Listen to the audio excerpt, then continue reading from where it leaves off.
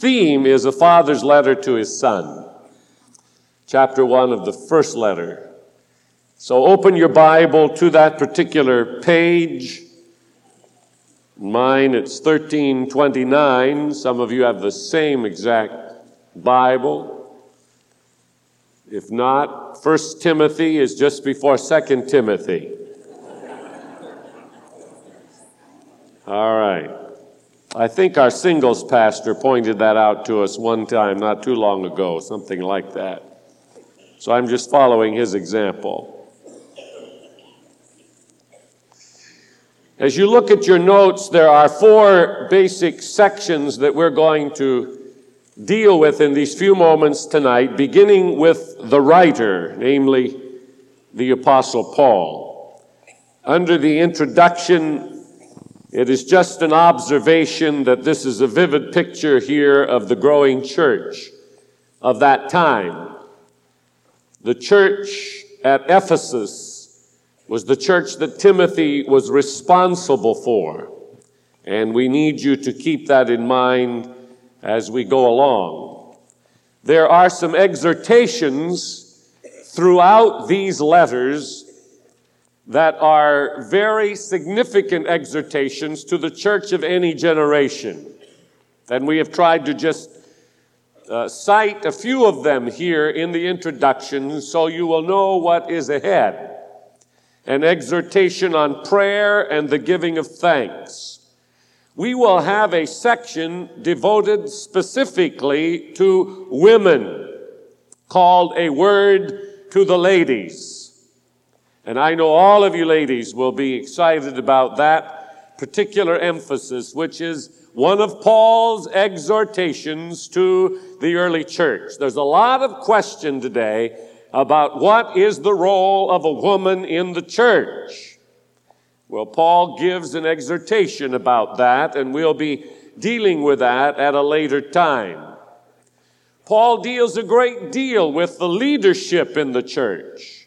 And whenever you read the letters of Paul to Timothy, you're really reading letters to leaders. These are what we call pastoral epistles. These are letters to the church leadership in many ways. And you can learn a great deal from studying 1 and 2 Timothy in that light. Also, however, Paul deals with servants. And even with Timothy in that regard, as we will see here, even in a few moments. Even the handling of money is in these books or letters. Valuable material on how to handle money in this generation as well as generations past. And perhaps one of the more famous passages of Scripture in the Bible dealing with end-time events is found in the letters of Paul to Timothy. So there is a volume of material here that we will share as we move along through the year in these, the letters of Paul the Apostle to his son in the faith, Timothy. And while we are going through them, why don't you read them over and over and over? That's what I would recommend, that you spend time reading them, not just once. These are short letters, so you can read them in one sitting, easy. Read them over and over, because every time you read them, you will see something new. Do what I do. Mark things down that impress you. Take little notes so that when you come back by there, you will not lose a truth that the Holy Spirit made clear to you when you were going past that point at an earlier time. All right? Soak your mind with Paul's letters to Timothy. They will build your faith and they will encourage your walk with the Lord. All right, let's go to the outline. First of all, the writer. The Apostle Paul, of course, is the writer, and we've been learning a lot about him lately as we have been in the mornings in the book of Philippians. In the first century, The writer of a letter began with his own name and then followed with the name of the person to whom he was writing, or the recipient of the greeting. So you know that Saul was Paul's Hebrew name and Paul was his Gentile name.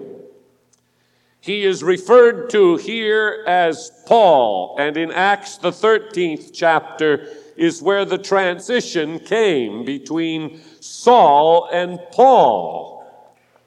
Now, realizing that some of you here have been in the church for a while and into the Bible a while, it may seem a little trite to point this out, but remember that there are a lot of new Christians among us. And they don't know sometimes that Saul and Paul are the same person. So it is important that I make that clear in the minds of us all. Saul was his Hebrew name.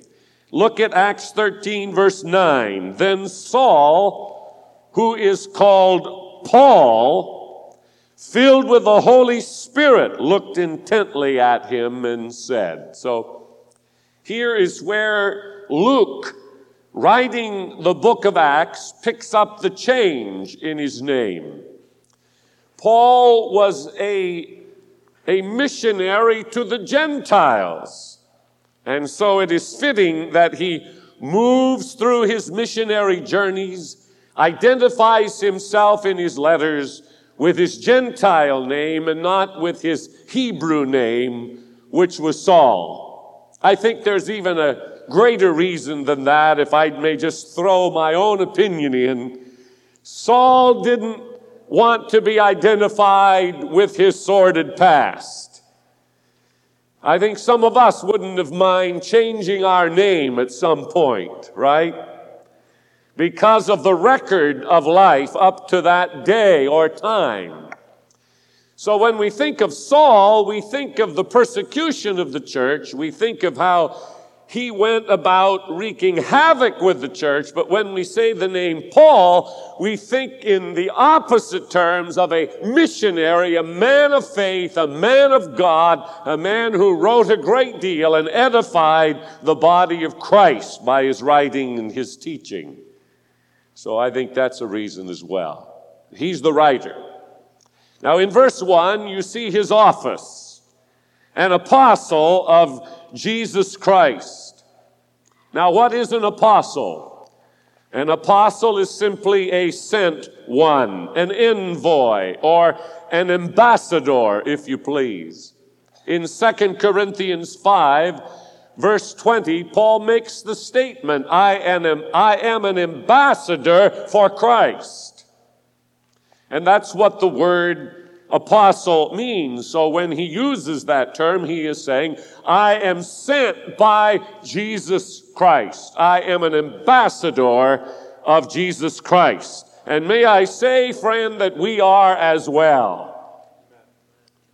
We are as well. We are sent ones to represent the Lord Jesus Christ in this world. He has no other apostles but us, his followers, those who have faith in him. And so if we were writing a letter to someone like Timothy, even today, we could say something similar.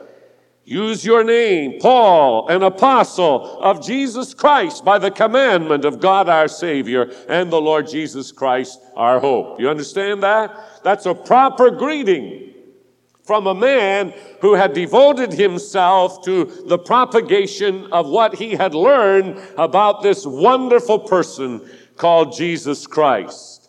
He was available to the Lord wherever the Lord wanted him to serve. When the Lord accosted him on the road to Damascus, the first thing that came out of his mouth was, Lord, what will you have me to do? And from that day till the day he died, Paul was an apostle of the Lord Jesus Christ. Hallelujah. Aren't you excited about meeting Paul? I can't help but think of the the message this morning and the emphasis of this morning about getting into heaven, one of the persons I'm really anxious to meet is the Apostle Paul. After all, he wrote more books in the New Testament than any other man. We read them over and over. We preach from them. We teach from them. And I think it's going to be exciting just to sit down and listen to Paul tell us about some of the things that happened to him, person to person.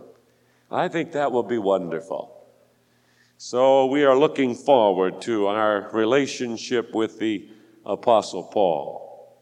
Thirdly, his authority. You notice he says, by the commandment of God our Savior and the Lord Jesus Christ. Now, in order to understand this particular part of verse 1, it would be well to go back into the book of Acts with me and pick up some of the things that were going on in this man's life right after he met Jesus on his way into Damascus. The 9th chapter of the book of Acts and the 15th verse would be a good place to begin. 9:15. Ananias was asked by the Holy Spirit to go and minister to Saul. And the Lord said to Ananias, as Ananias was having a little problem with this man, notice in verse 13, I have heard from many about this man, how much harm he has done to your saints in Jerusalem. Now here comes the authority of this man for the rest of his life. Get this now in verse 15. The Lord said to Ananias, go, for he is a chosen vessel of mine to bear my name before Gentiles, kings, and the children of Israel.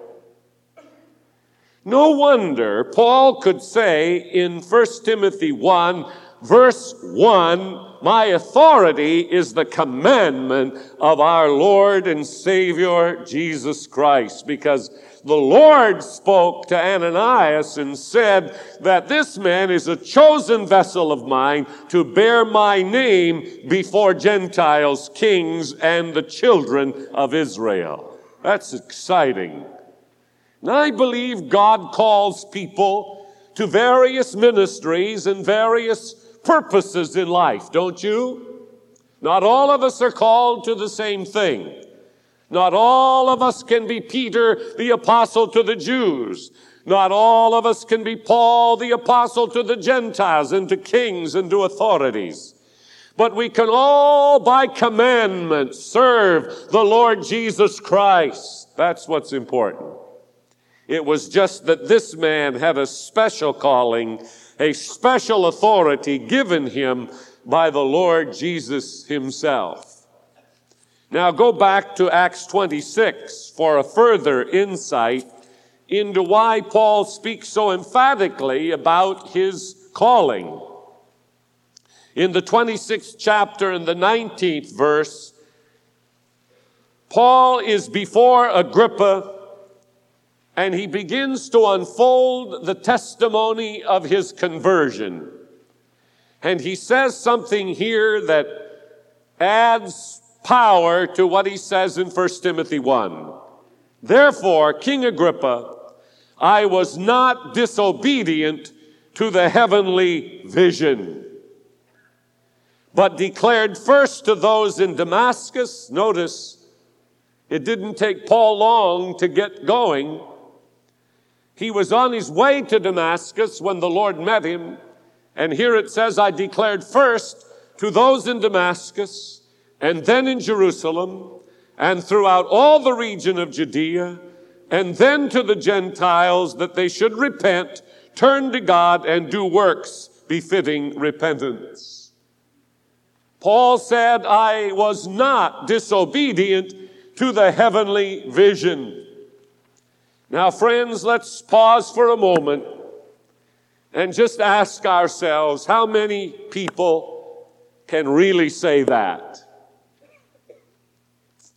What a writer Paul is, but more than a writer, a man of conviction and a man of faithfulness. It is required in stewards that a man be found what?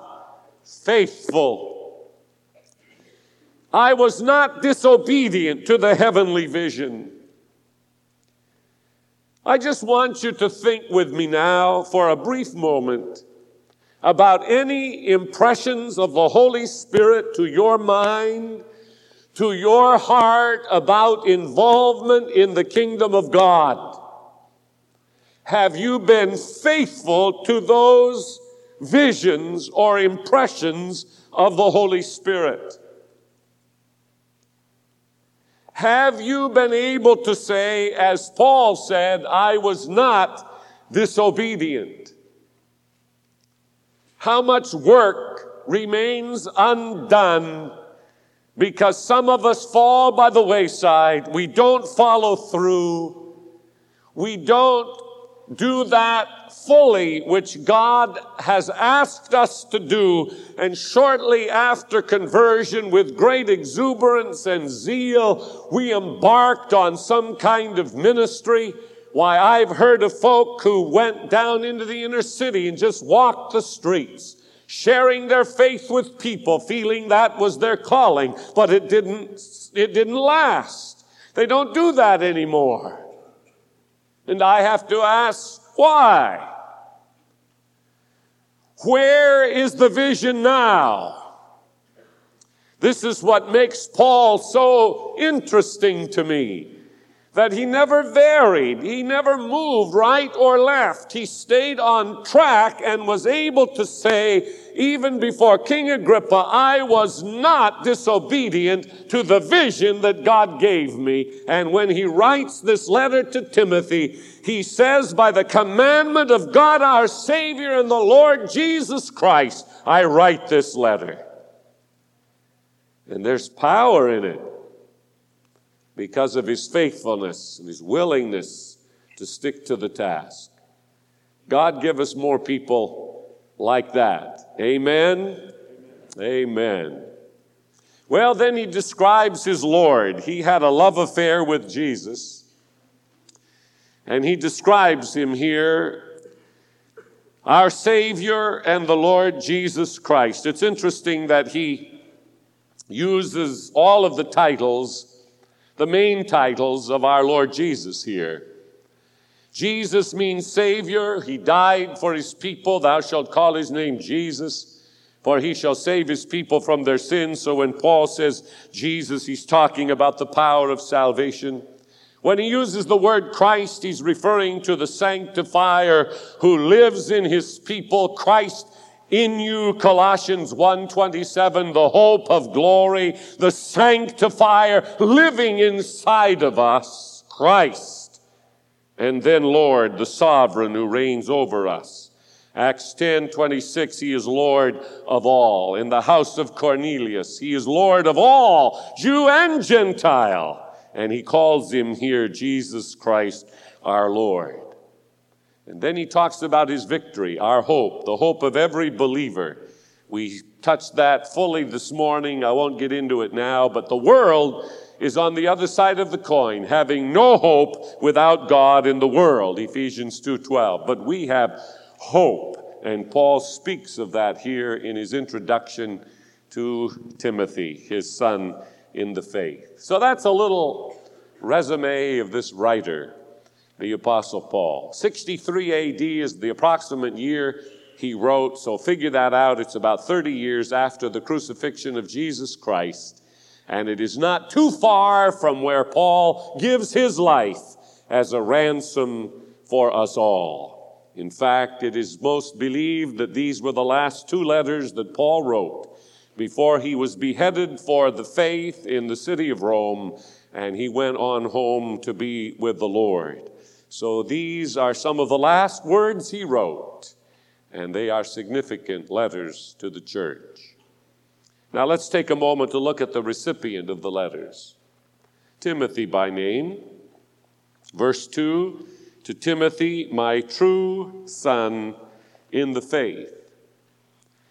Now, you don't read very far until you realize how close Paul felt to this young man by the name of Timothy.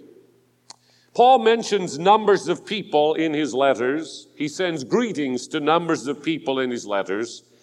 But there is no question in my mind but that Paul's greatest friend and companion in his labors was Timothy. He always speaks of him with affection. Always.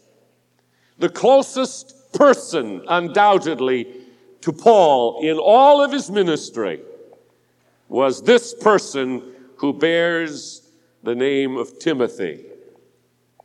Now again, we have to go back into the book of Acts to find out how this relationship began. In the 16th chapter, you will find where it started.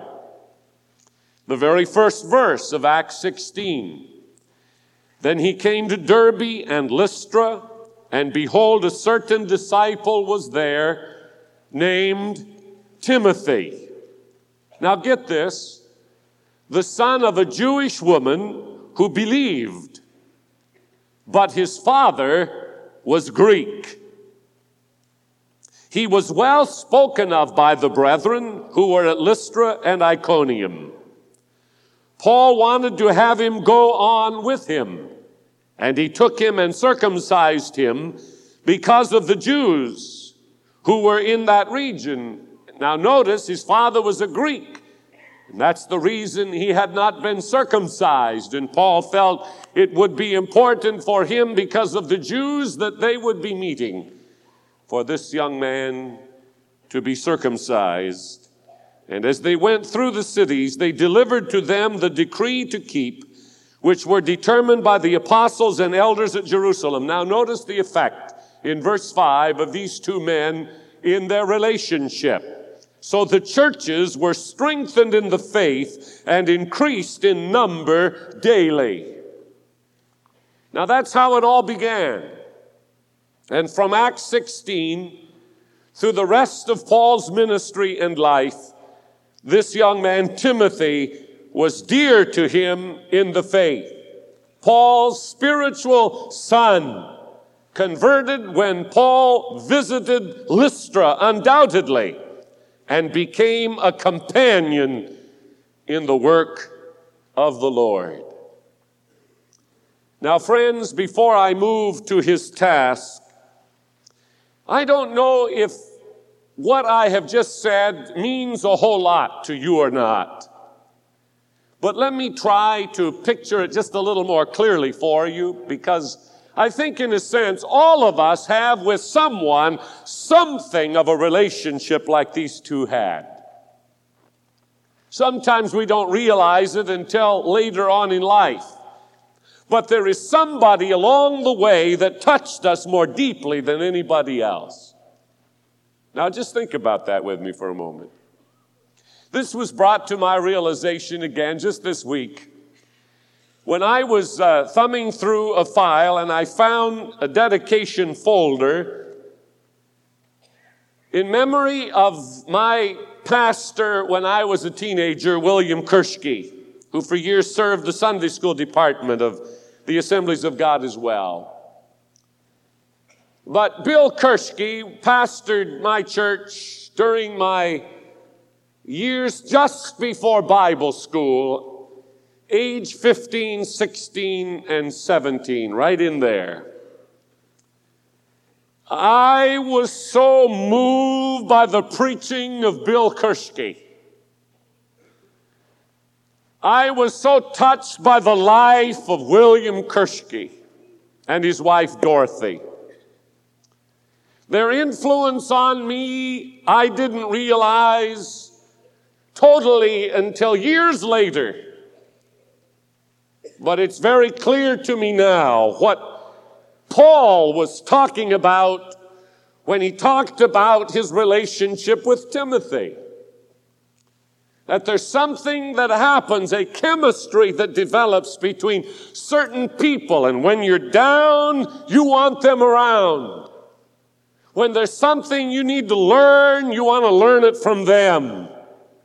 When there's something you want to share it with them. They're a confidant. They're somebody you can trust. Somebody you can rely upon. Somebody you know will not betray you or turn you over to an enemy. They are somebody that builds you up in the faith. Am I registering with you?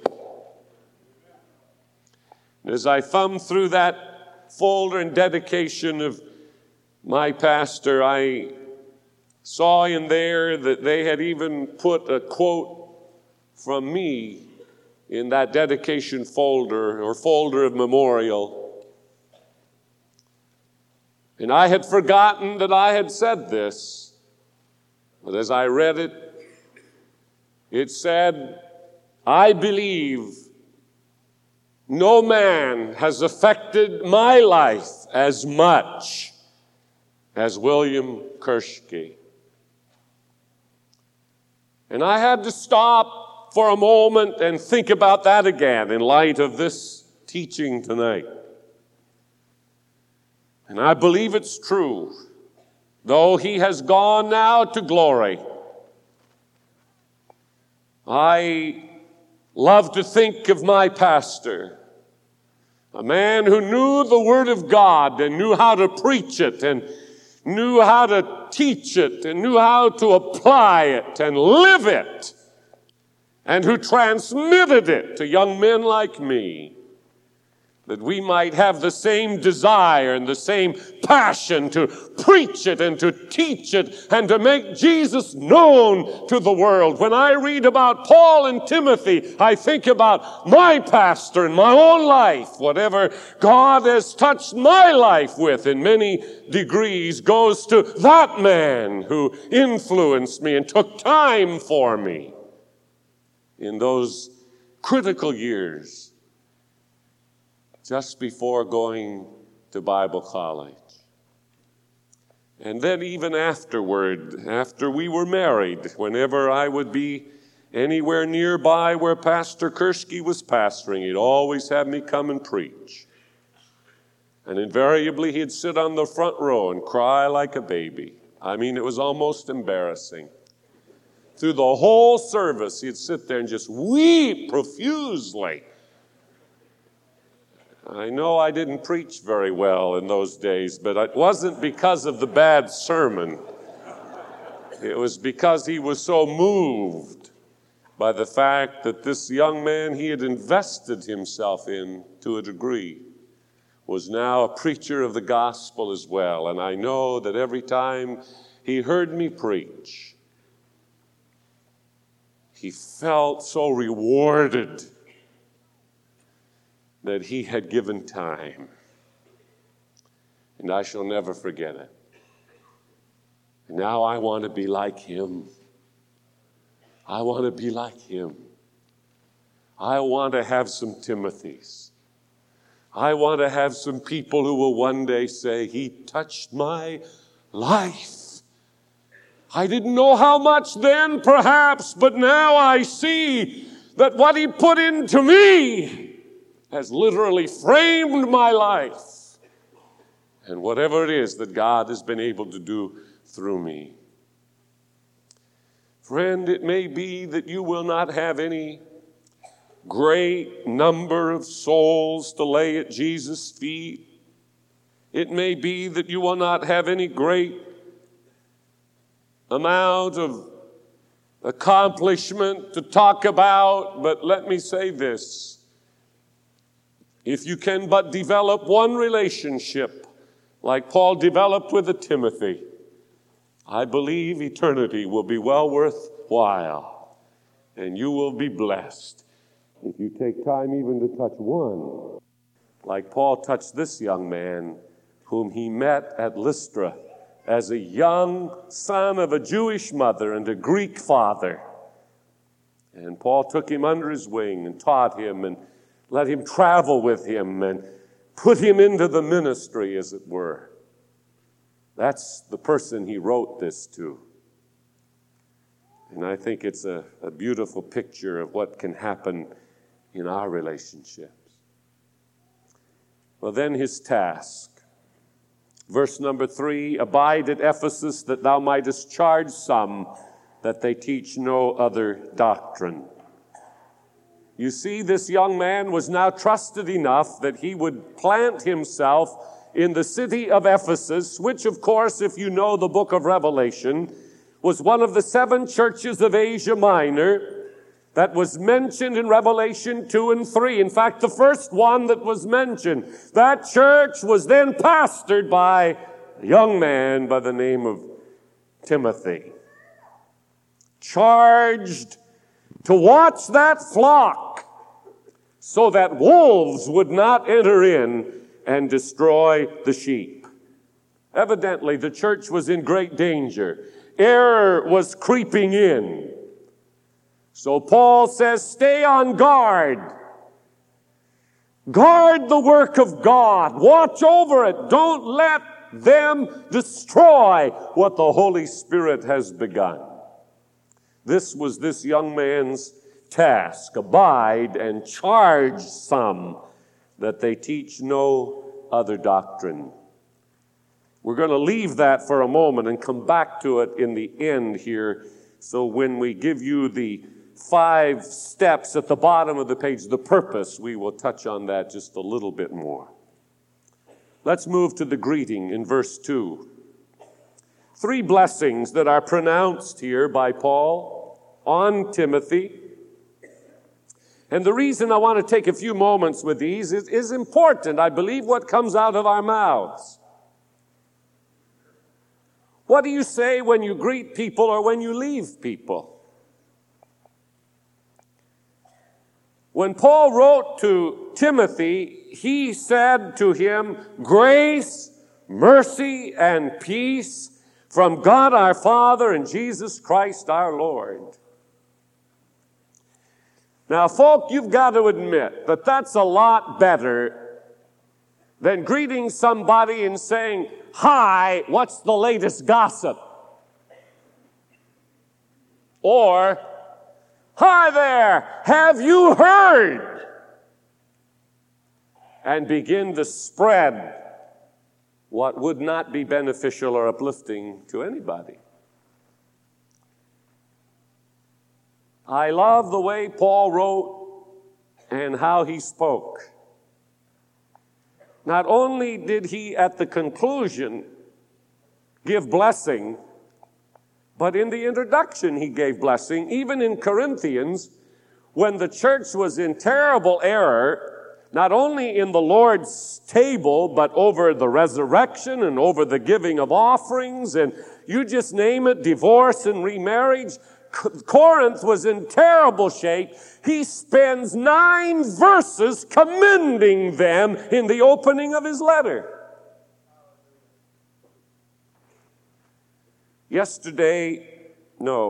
Friday, I was asked to step into an office here, not mine, but one of the little counseling offices with one of our workers whose nephew was staying with their family and his friend were 16-year-old boys, high school boys. And they were having some conflict.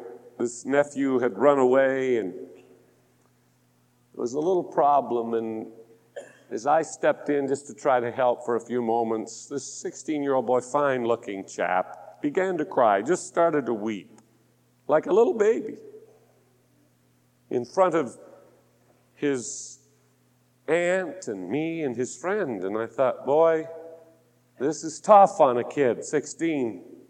I wonder why he is so emotional. And when he got control of himself, he began to spill it out. The husband, good man, never commended this boy. He said, he criticizes everything I do. And then he would break down and weep again. He said, I even went to work for him, and not one thing I did pleased him. And he didn't even pay me what he told me he would pay me. And he would break down and weep again. The thing that impressed me or depressed me the most was what he said. He said it twice at least. He's never said one kind word to me. Folk, hey, there is nothing we have at our disposal more powerful than what comes out of our mouths. Our words. We can rape, murder with them, or we can bless and lift with them, and we can choose what it will be. And Paul gives us an example of how it ought to be. When he wrote, he said, grace, peace, mercy. Now, I don't suppose Timothy was getting 1,000 in his batting average as a new pastor. I'm sure, well, I know, because if you read on, you will know that he wasn't doing it all exactly right. But Paul did not focus on that, at least in the beginning. He lifted him up. He built him up in the faith and in the Spirit. And then he was able to share with him some of the concerns that he had. Do I need to say any more? Let's start modeling that. What do you say? With children. This young boy said he calls me a dummy. How tragic. Let us beware that we don't allow the enemy to take our tongue and use it as a serpent to destroy, to spit out venom. Let us let the Spirit of Jesus Christ, as it enveloped Paul, give us the ability to say grace and peace and mercy from our Lord Jesus Christ. Son, before I spank you, grace and peace and mercy from our Lord Jesus Christ. That's why my dad used to say, this hurts me more than it does you. And I used to think, yeah, that's easy for you to say. It was killing me. But I understand it now. We've put down here the meaning of these terms. I'm not sure we need to spend any time with them. The undeserved favor of God is grace. You'll find it in Ephesians 2. We're saved by grace, not by works. Mercy is the spontaneous compassion of God. It's a prayer in a way that God will secure and protect him in every situation of attack. May mercy be with you as you face the enemy in your daily ministry. May mercy be upon you as the enemy levels his tanks at you and his guns at you. May mercy accompany your way. How important today for that blessing. And then peace, the state of salvation which results from mercy and grace. Being justified by faith, we have peace with God. In Philippians 4:7, and the peace of God which passeth all understanding shall keep your hearts and minds through Jesus Christ. If you can't think of anything else to say, just repeat what Paul said. How about that? Grace, mercy, and peace from our Lord Jesus Christ. If somebody wants to take you to task, here's how to handle it. Grace, mercy, and peace from our Lord Jesus Christ. It will confound them. Don't get into big arguments. Grace, mercy, and peace from our Lord Jesus Christ. And let the love of God begin to work miracles.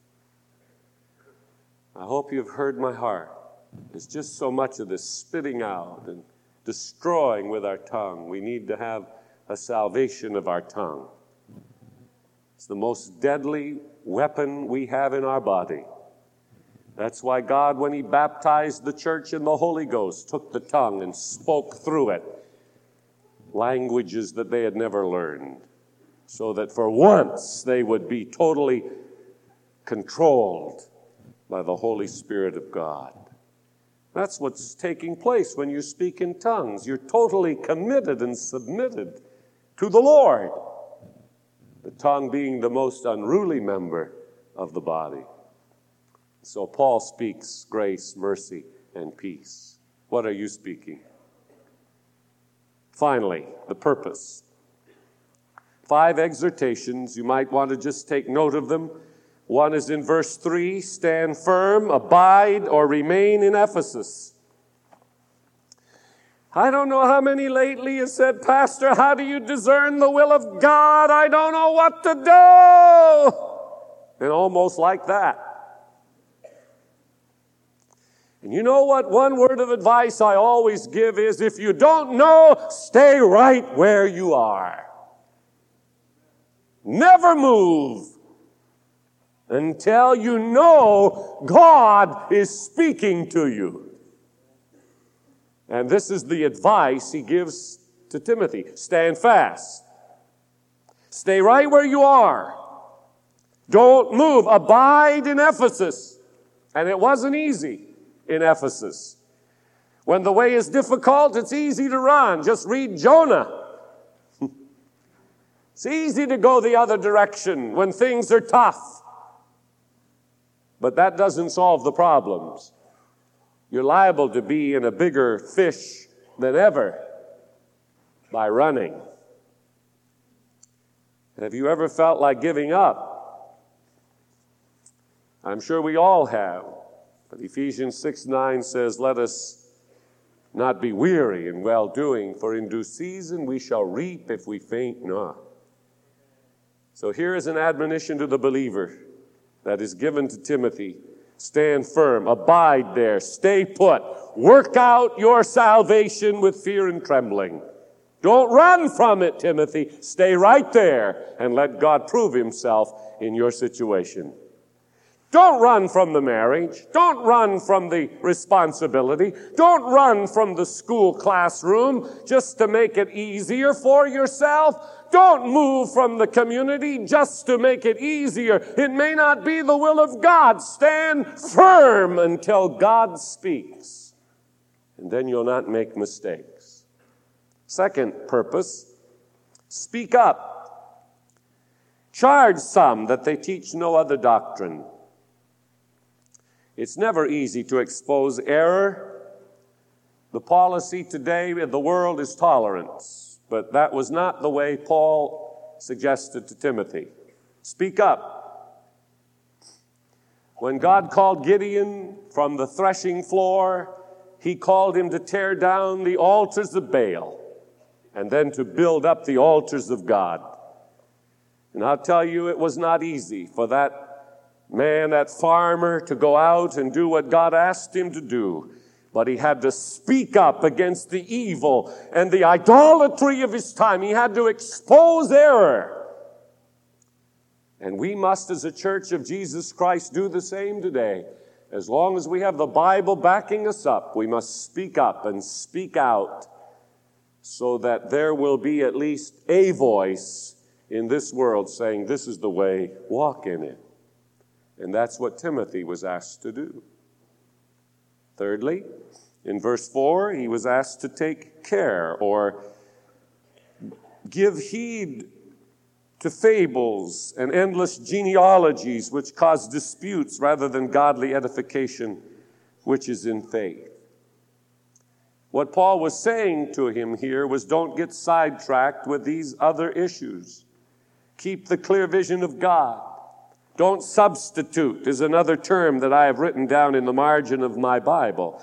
Don't substitute. Don't give heed to fables. Don't get caught up in all of this that man brings along. Now we've got channeling in our time. And Shirley MacLaine's film on television is caught now, the talk shows, and everybody's talking about the latest thing, channeling. Oh, it's just another of all of the long line of insidious lies of the devil, be it transcendental meditation, be it yoga, be it channeling, whatever it be, don't give heed to fables and genealogies. Take care that you stick with what really works. That's what Paul is saying. Don't get sidetracked. It's a bunch of baloney.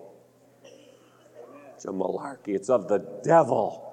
Identify it quickly and move from it just as quickly. And then you jump over to verse 18. And he tells him to wage a good warfare, or fight on. Now, whether we like it or not, we are soldiers and there's a war on. We wrestle not against flesh and blood, but against principalities and powers and spiritual wickedness in high places. How many understand what I'm saying? Lift your hand. All right, we're in a battle. And so this admonition of Paul to Timothy is an admonition to us. Wage the good warfare. This charge I commit to you, son Timothy, according to the prophecies previously made concerning you, that by them you may wage the good warfare. This isn't a bunch of pussyfooting around. We've got to take a stand. We've got to speak up. We've got to be firm. We can't be sidetracked. And we have to fight if we're going to survive. It's war all the way. And we do our best fighting in prayer and intercession. That's why we want to see you at the morning prayer meetings and the other prayer meetings of the week. That's how we fight. And finally, in verses 19 and 20, he says, keep true. Having faith and a good conscience, that's keeping true. Which some having rejected concerning the faith have suffered shipwreck, of whom are Hymenaeus and Alexander, whom I delivered to Satan. And you know that is something the church can do. Delivered them to Satan, that they may learn not to blaspheme. We'll talk about that in a total session, just these two men, about church discipline coming up. Hymenaeus and Alexander. I'm going to devote a whole Sunday night to church discipline and tell you what the Holy Spirit is saying to us about church discipline. That's scary. He turned them over to Satan. How would you like that? If Pastor Cole and the deacon board of this church turned you over to Satan because you wouldn't behave yourself. Well, what I think the Holy Spirit is pointing out is that the flock is important, and he's not going to let two destroy the flock. So he says to him, keep true. Don't let your faith go shipwreck. And I'll see you through, and the church at Ephesus will be blessed, just as the church in Sacramento. I want to close with 1 Corinthians 10, verses 12 and 13, as a summary before we go to our communion together. Just look at it with me for a moment. 1 Corinthians 10, 12 and 13. Therefore, let him who thinks he stands take heed lest he fall. My mother used to say that to me. She would say, Glen, take heed. The Bible says, he who thinks he stands could fall. Ooh, that used to bug the life out of me when she'd do that. You know how cocky we get when we're kids. Boy, she could see through me like a book. I could just see that finger. Glen, take heed. And when she really wanted my attention, she'd say, Glen David. Boy, then I knew I'd had it. Take heed, lest you fall. Now here, get this.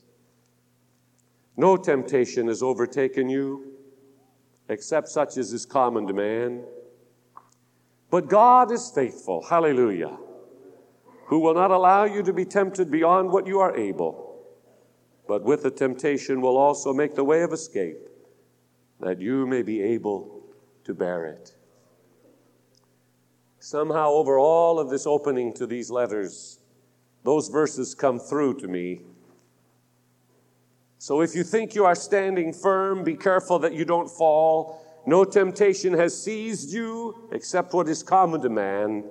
And God is faithful. He will not let you be tempted beyond what you can bear.